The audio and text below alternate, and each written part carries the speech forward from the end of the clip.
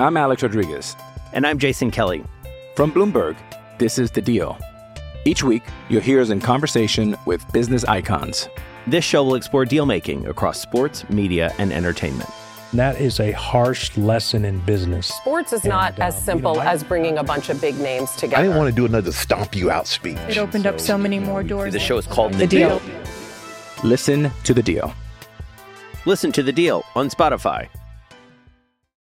It's a great football team with a lot of moral fiber and a lot of character, and they showed it. Shout, a Buffalo football podcast, hosted by Matt Perino and Ryan Talbot. No place else you'd rather be than right here, right now. When it's too tough for them, it's just right. Presented by Syracuse.com and NYUp.com. The Bills make me wanna.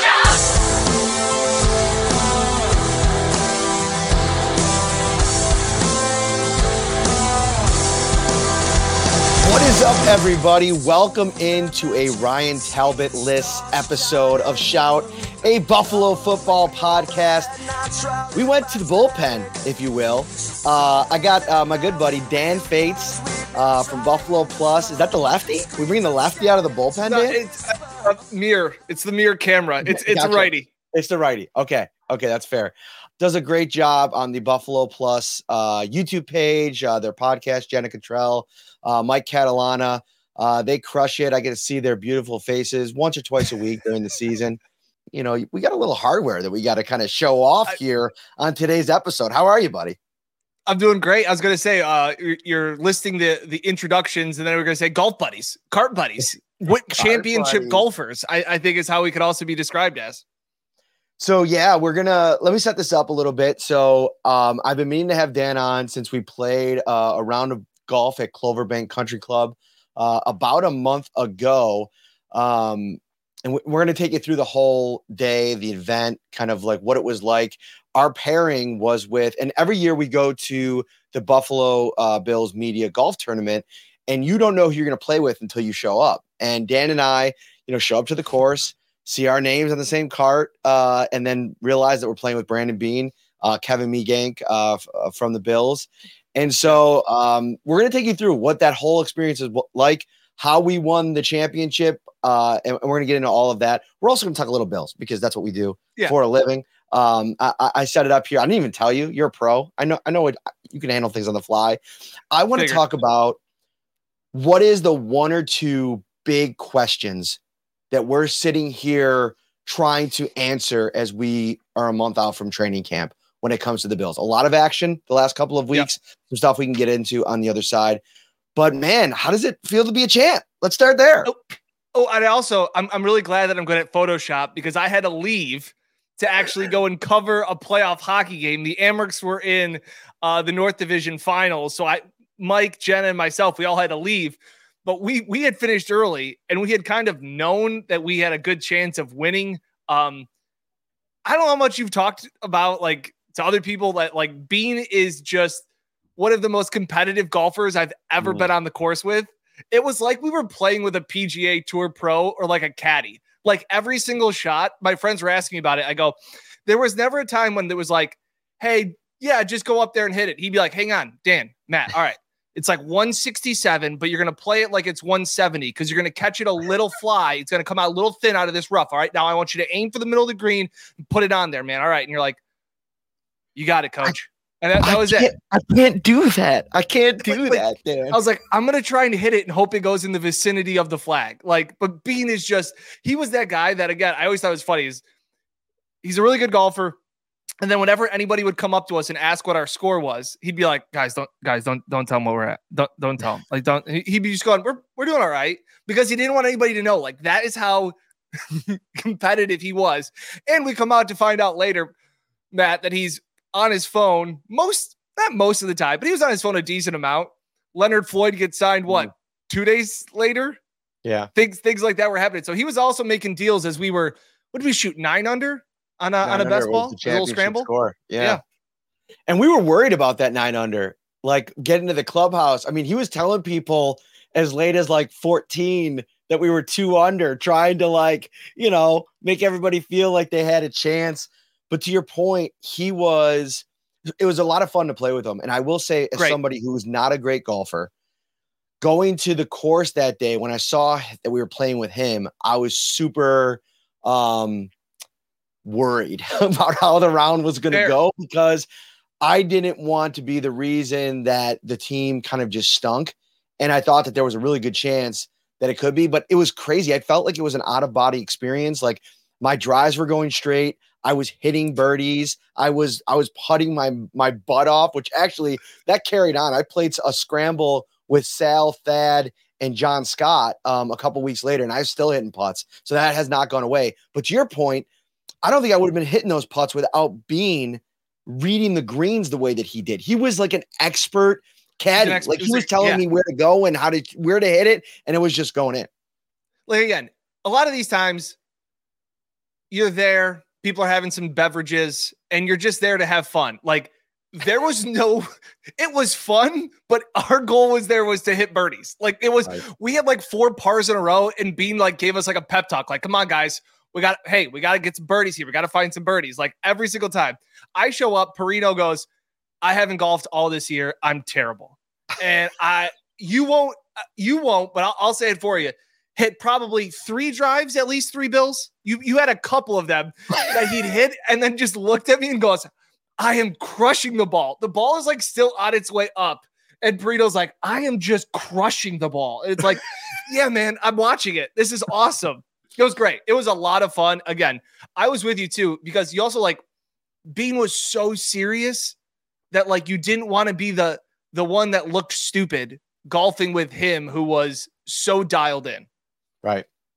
And like he also like he won it in 19, and I had watched him with Jay at the party afterwards, like when we got to like hang out, have some beers, just shoot the breeze. And he was wearing that championship with Skursky at the after party. Like he was strutting around that thing, and like I knew that had we not won it, there would have been a certain sense of irritation, maybe for lack of a better term. At us. Yeah. Oh, for sure at us. For sure at us. And like, that's just part of the pressure that comes with playing with him. Now, he's competitive. He's a good dude. I'm not trying to throw Beane under the bus here, but I will say, if you go back to last year's tournament, which Nate Geary won with, I believe, Feldman, and then a couple of ringers. I think it was Matt Barkley and somebody else from the training staff. Beane did not hang around that post-match party too long. Right out. No, it was funny because like McDermott was in front of us. Catalana was in front of us. And again, they were more of the let's have fun out there. John Scott was also in that group, I think.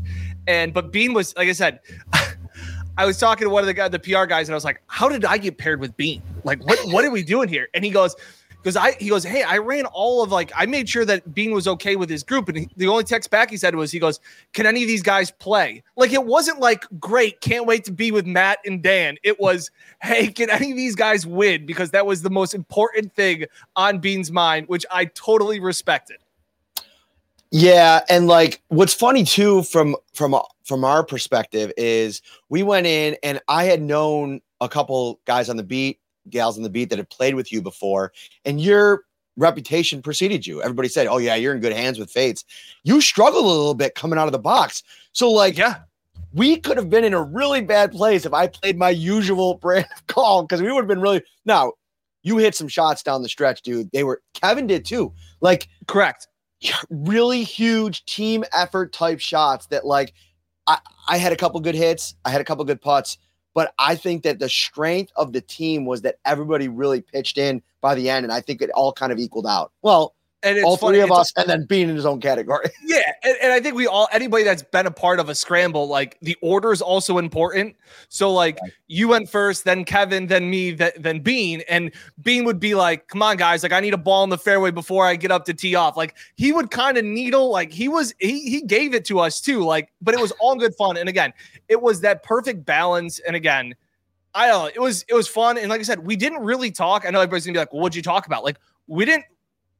Matt, you and me talked more football in the cart than like the 4 of us did. Like it was really more of like, I was interested because I had heard through the Greenlight podcast that Beane had started his football career on the PR side.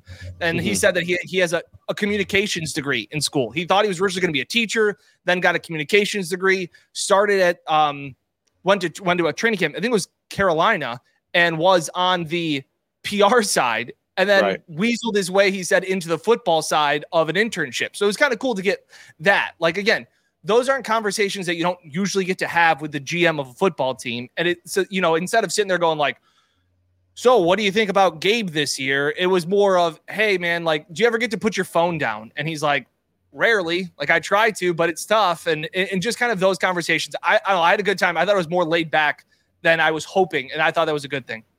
Yeah. And the conversations were, mostly more personal side, like getting to know you, like away from the business of it. We spend 364 days, chasing stories. He's building a roster. Like everybody on both sides has their jobs to do. And I think that's just kind of a cool day to, kind of realize that the people on the other side of the podium or, depending on where you sit, they're human beings, right? And they have real lives. And I think that we do a really good job.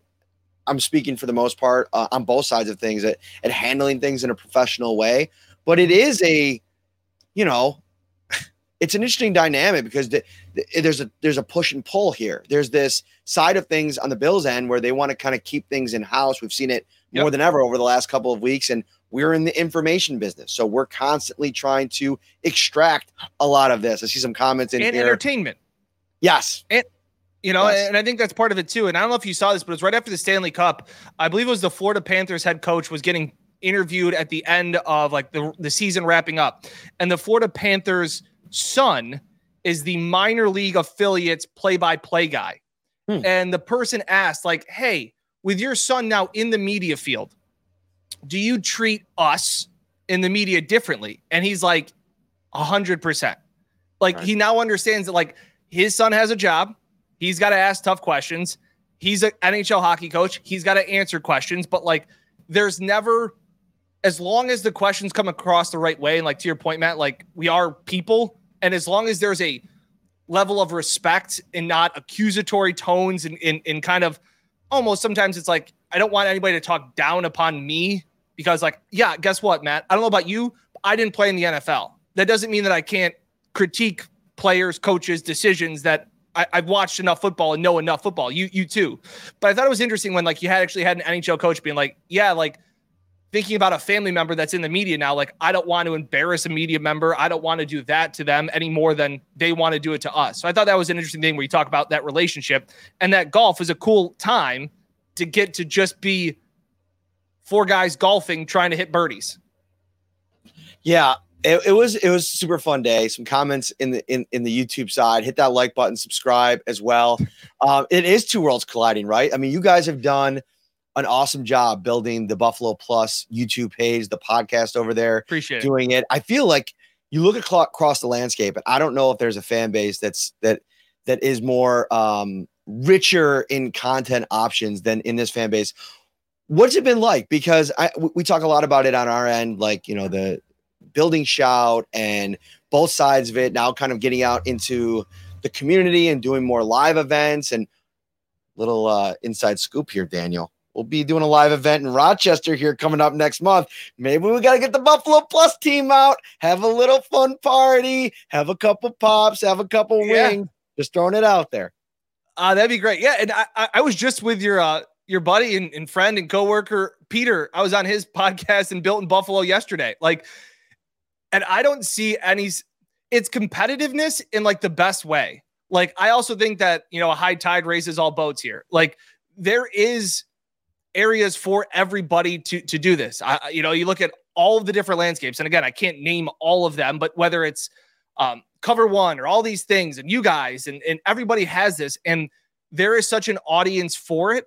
And everybody kind of does it in a different way. So you kind of get to dip your toe into what you want. So I think it's competitive, but like, anytime I get asked to be on a podcast, like I'm kind of honored because that means it's like somebody cares about what I have to say, which exactly to my wife that I'm always on Twitter and on my phone is like, what are you doing? And it's like, it's kind of my job. Like, I appreciate this. So like, it's cool to come on here. And like I said, it's funny that somebody says, wow, Matt and Dan together. It's like, yeah, we talk like pretty much every week. And when we go on the road trips together, like we hang out and like, we like I said, I mean, I also go back to like Cincinnati. Like there's another time that we were there in Cincinnati outside of the hospital together. Like, what are, kind of bouncing things off of each other. Like, what are you hearing? What's going on? Like, So like there is that absolute competitiveness, but I joke around with Jenna and Mike, my coworkers at 13 Wham. Like I'm competitive with them. Like I want to do a better story than Jenna. I want to have a better podcast than you. You want to have a better podcast than me. Like that's what it is. Like we want to do more live shows because your guys' live shows are kicking ass. Like it's so cool to see that. So I think it's awesome, that dynamic. And like I said, it was so funny being on Peter's podcast yesterday with Built in Buffalo. Been on a couple other ones. It's I don't know. I think there's an audience for it. I think there's an appetite for it, and it's more the merrier to me.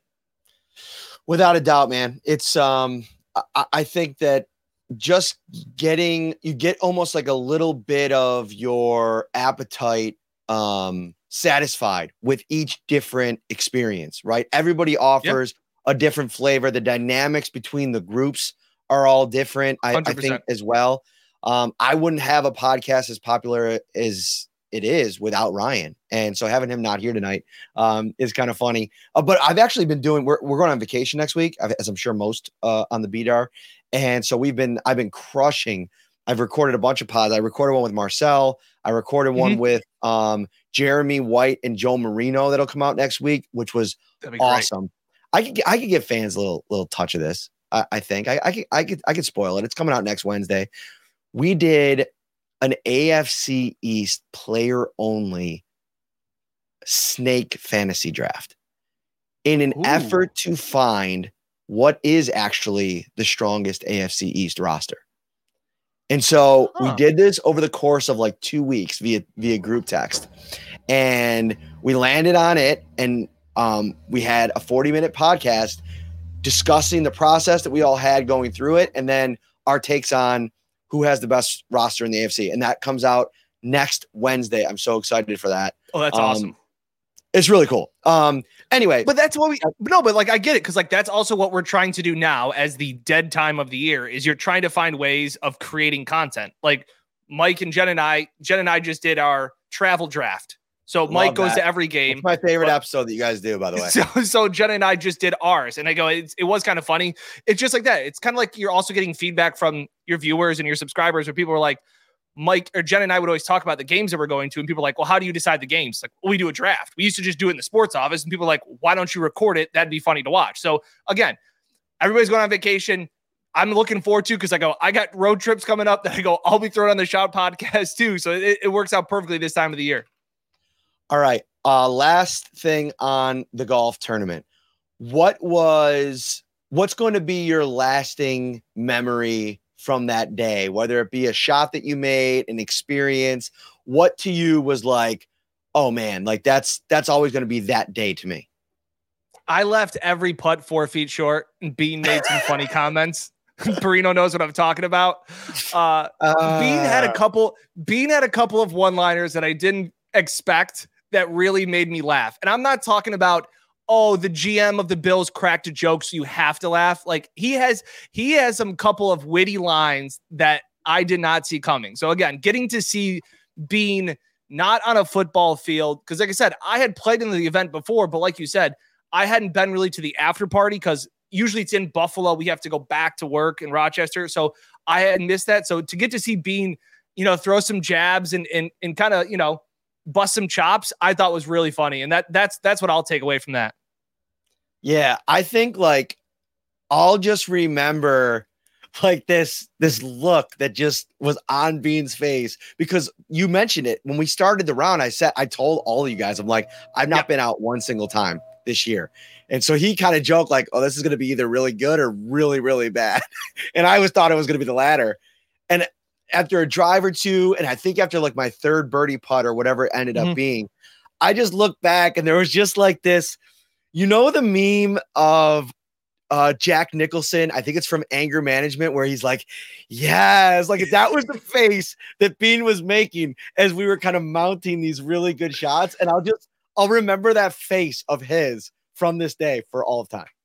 Beane kept saying the quote he gave to you all the time was, you're coachable. He goes, Perino is coachable. And I thought that was the classic line of, he goes, your putts are either really good or really bad. And it was like, Perino, hit one of your good putts. And then you sunk like a 35 footer. And it's like, that was the good one. That was great. This is awesome. It was fun. It was a fun time. side note, Beane is an elite golfer. I talked about this already. I think that if he really put some time in, he can maybe qualify for the senior tour once he reached that age. That one shot that he hit, I think he hit like a 4-iron and it was like 170, 180 away. And he put it like 15 feet from the cup. Like, I don't even like dream of those shots. Yeah. He's one of those guys too. My best friend's like a scratch golfer too. And he'll like follow through and like throw the club and then it'll land like 10 feet from the pin. And I'm like, what's wrong? And he's like, I pulled it. And I'm like, that's what you're upset. Like Beane had a little bit of that. Like he would hit it to be like 20 feet and he'd be like, come on, Brandon, better than that. And it's like, what was wrong with that, man? That was awesome. Like like you said, I dream of hitting a shot that bad in your eyes. It was a fun day. Like I'm glad to hold that trophy. I know you didn't get a chance to, although you took a picture with it before you left. I held it before I left. Okay, it was one of those things people like, you're going to touch the trophy. I was like, I think 9 under is pretty safe. Yeah. No, that was a fun day. Shout, a Buffalo football podcast, hosted by Matt Perino and Ryan Talbot. Hey, it's Kaylee Cuoco for Priceline. Ready to go to your happy place for a happy price? Well, why didn't you say so? Just download the Priceline app right now and save up to 60% on hotels. So whether it's Cousin Kevin's Kazoo Concert in Kansas City, go Kevin, or Becky's Bachelorette Bash in Bermuda, you never have to miss a trip ever again. So download the Priceline app today. Your savings are waiting. Go to your happy place for a happy price. Go to your happy price, Priceline. I'm Alex Rodriguez. And I'm Jason Kelly. From Bloomberg, this is The Deal. Each week, you'll hear us in conversation with business icons. This show will explore deal-making across sports, media, and entertainment. That is a harsh lesson in business. Sports is not as simple as bringing a bunch of big names together. I didn't want to do another stomp you out speech. It opened up so many more doors. The show is called The Deal. Listen to The Deal. Listen to The Deal on Spotify. Let's get to some Bill stuff, though, because I want to take advantage of having you on the show for these last 10 or 15 minutes. Yeah. So I want to talk about what are the biggest question marks heading towards training camp here, right? There's been so much movement over the last couple of weeks with this team. The whole Stephon Diggs drama, the Sean McDermott all of a sudden hot seat narrative ahead of him getting the contract extension, which reportedly was in the works well before it was announced as a news dump on a Friday here recently. The AFC East, like becoming now this, premier division in the NFL with Miami continuing to send Aaron Rodgers. What to you is that number one storyline, that number one question that you think is burning out there with this team heading towards training camp? Well, I think it's a little bit of a PR move. Obviously, I don't think the Diggs thing is over. I don't think the pot is boiling anymore. I think it's on simmer, but I don't think it's gone by any means. I think there is absolutely some truth to whatever is going on behind the scenes. And I know you're in the same group as me. This won't go away until we hear from Stephon Diggs, who we haven't heard from. And I do feel bad that Josh Allen and Mitch Morse and Von Miller have to speak for him. And I even go back to Isaiah McKenzie at Locker Cleanout, and all these guys having to speak for a captain of the team isn't great. So I'll say that. And I know I talked about this on the Built in Buffalo podcast yesterday with Peter. So if you listen to both, like, pardon me for repeating it, but the Sean McDermott narrative is interesting. I think half of it's PR. Hey, Diggs drama over here. Everybody look over here. We re-signed our coach and our GM. Like, everything's all fine and dandy. But I don't think, in my opinion, Matt, there's a coach that's under more pressure this season than Sean McDermott. I think there's a massive difference, though, between pressure and hot seat. Hot seat means you're on the brink of being fired. Sean McDermott is not on the brink of being fired by any means. But because of the expectations, the roster that is built, and the lack of success in the postseason that the Bills have had recently, he is under a massive amount of pressure to win now. You've moved on from Leslie Frazier. There is now more pressure on you as the defensive coordinator. You could have gone out and hired somebody to call plays, but you added that to already your plate of being an NFL head coach. So you have put more on your plate when the expectations have gotten even higher. Maybe not in the national media. Maybe they're not the Super Bowl favorites, but I still think that the pressure, especially around Western New York, has to at least reach the AFC Championship game, and it's kind of getting time to make the Super Bowl. Like that's where it seems like. So while I don't think Sean McDermott is in any circumstance of being fired or anything like that, there's a lot of pressure on him to win and win now. And Mike Catalano always jokes around about it, was that in the NFL, it's a 1 week at a time league. It's one game at a time. It is win or panic in the NFL. Like that is how locker rooms handle each week, and fan bases handle it that way. So I look at Sean McDermott and some of the magnitude and what he's added to his shoulders, and the pressure is massive to me. So I think that I don't think he's going to be fired by any means, but I don't see an NFL coach that has more pressure than him. I got a Sean McDermott take that I'm going to trot out here shortly. And I can't remember if I said it on a podcast that I was doing or one of my own podcasts. There's been a lot that we've talked about, but we'll talk about it. I want to get your take on it. Let's go back to Diggs for a moment though, because let's do a little bit of a pie exercise. And if we were divvying out slices of pie and percentages, how big of a percentage of the pie when we're talking about whose fault this whole situation is, where do you kind of land on that? Like whether it's Diggs, Allen, the organization, Beane, McDermott, Dorsey, where do you feel like that pie percentage kind of goes in terms of who's responsible for what ultimately has happened, which we still, to your point earlier, don't fully know what happened? I think the biggest percentage of that pie is Sean McDermott. I really, and that's only because I really think he stepped in it that Tuesday at Bill's minicamp. He didn't have to say what he said. He didn't have to say that he was nervous or that he was very concerned. And also, you were in the room with me, and it wasn't until we got done. It wasn't until honestly it happened like Wednesday when I was driving back from Buffalo with Jenna, and Jenna goes, he seemed, looking back on it, he goes, McDermott seemed on edge when he came out on Tuesday. Like he just seemed like he was almost coming in hot right from the conversation, whatever conversation he had with Stephon Diggs. And then on Wednesday, he says, oh, we had great conversation, but at that point I said we needed a break and some time apart. Prino, both of us are very lucky men to be married. I have never spent time with my wife and said, this is great dialogue. Now get away from me and leave the house. Right. So some of the things it just didn't go well. So while I do think issues with Ken Dorsey are a real thing and he deserves a percentage of this, the organization deserves a little piece of this because they haven't really squashed it or addressed whatever it was, and this has allowed it to build. But Sean could have came out on Tuesday and said, hey guys, Steph's here. He's doing all the right things. He needs the time. He needs a personal day. I gave it to him. He'll be there tomorrow. And he didn't. And that, I feel like, lit a flame under this fire that has kind of blown it up more than we thought. I just can't stress enough of how everybody thinks, oh, the media makes things up. You guys are making a bigger deal out of this than it is. We went off of what Sean McDermott told us. And that was what was the most jarring thing that happened at minicamp.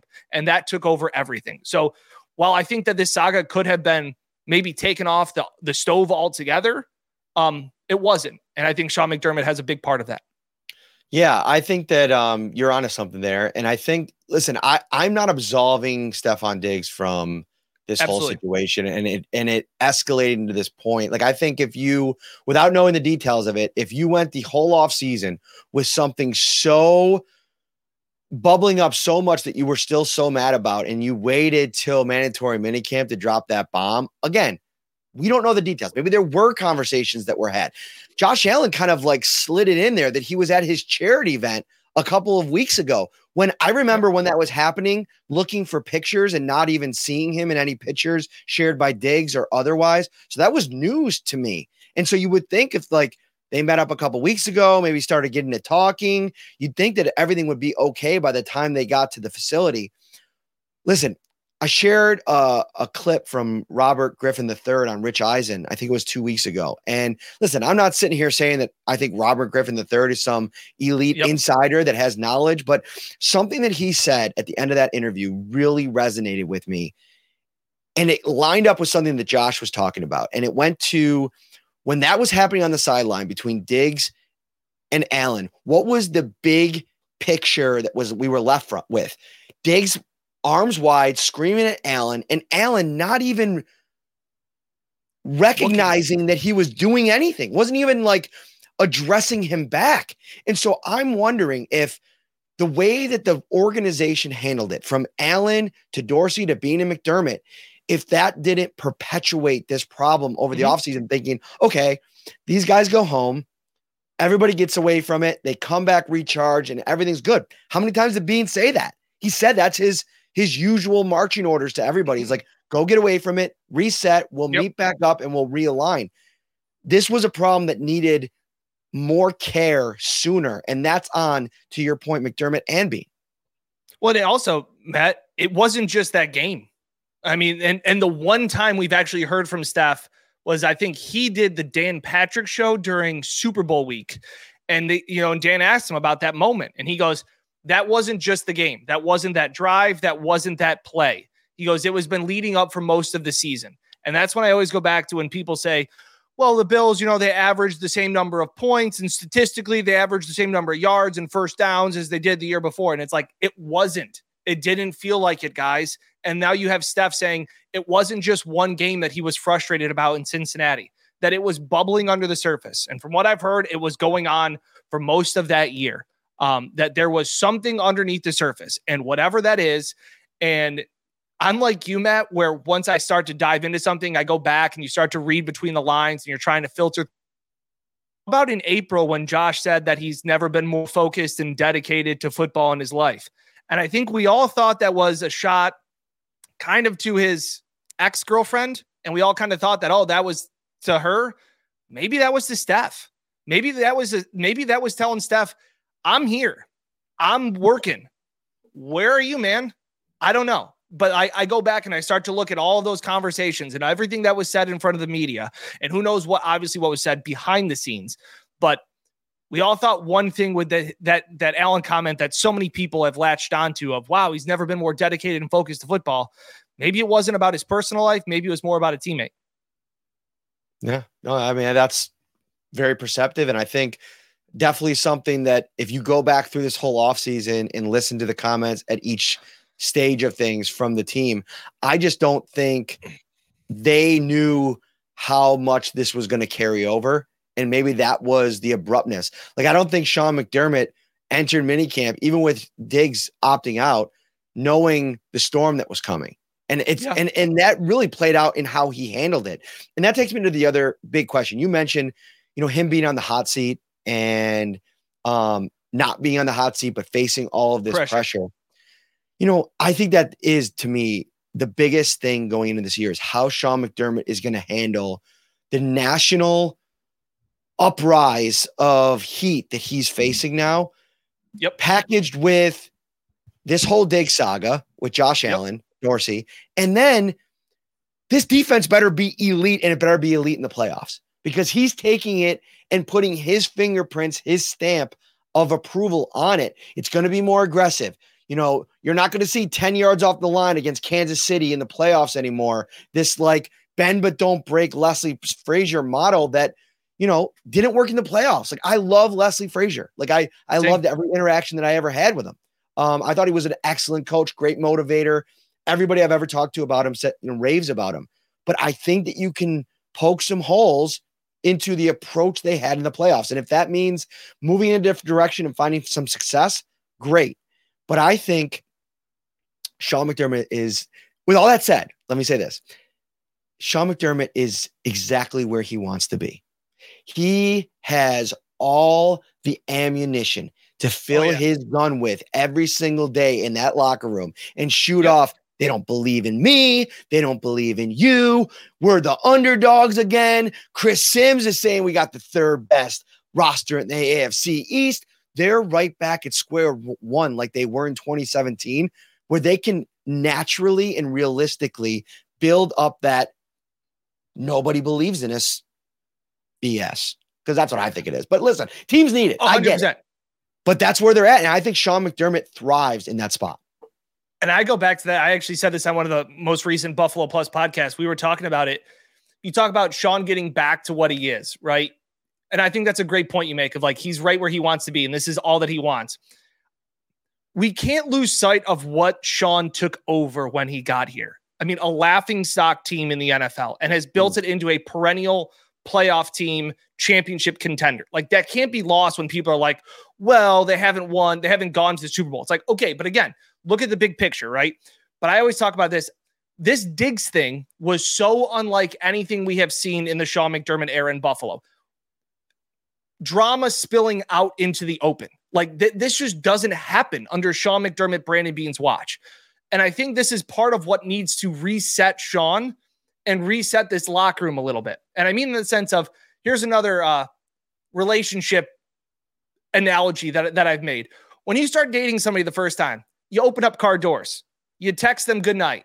You make sure they do you need anything, babe? Hey, is there anything I can get for you? You do all these sweet little things. Then as the relationship goes on, maybe you don't open the car door every time. Maybe date nights kind of disappear. And all of a sudden the relationship isn't as good as what it was. And you're going, why isn't it as good? And you're like, oh yeah, I'm not doing all the little things anymore, right? And I think this can get Sean back to the little things. Getting back to that, like you said, underdog mentality. Get back to people don't believe in us. Get you back to, hey, don't lose sight of what got us to being a Super Bowl contending team. It was the little things. It was the 111th. Stephon Diggs is absolutely more than 111th, but you don't go around saying, hey, Steph, you're 311ths of this offense. Like, it's getting back to what got them there. And I hope that this is part of what it was. Because I remember in 2017 when he came in and it was all those kumbaya campfire talks at training camp. And I was like, this isn't going to work. These are grown men. And it did. And it built a really, really good football team and a really good culture that people wanted to be a part of and players wanted to come to Buffalo, which had never happened before. Get back to that. Get back to what got you there. And I think you're right with this is where he wants to be. My wife's texted me and said that she doesn't think that I've ever opened a car door for her. So thank you, Dan, for getting me in trouble on this Wednesday night. Great conversation. Let's do it again during training camp. We're going to be on your home turf. We're going to do a live show. Hopefully we can get you guys out, get a bunch of the Buffalo media out for where we're all kind of, bunking up together for a couple weeks right there at St. John Fisher College, or University. I know you get to go home at night. Yeah. But we still find our way around town, have a good time together. It'll be fun. Let everybody know. They already know, but let them know where they can find your stuff. Yeah, at Dan Fetes, at Buffalo Plus, and then Buffalo Plus YouTube channel. Like, comment, subscribe, just like what you guys do for the shout. Boom. He's Dan Fetes. I'm Matt Perino. We got you covered with many more episodes over the next week. Stay tuned. Take care, everybody. Shout, a Buffalo football podcast, hosted by Matt Perino and Ryan Talbot.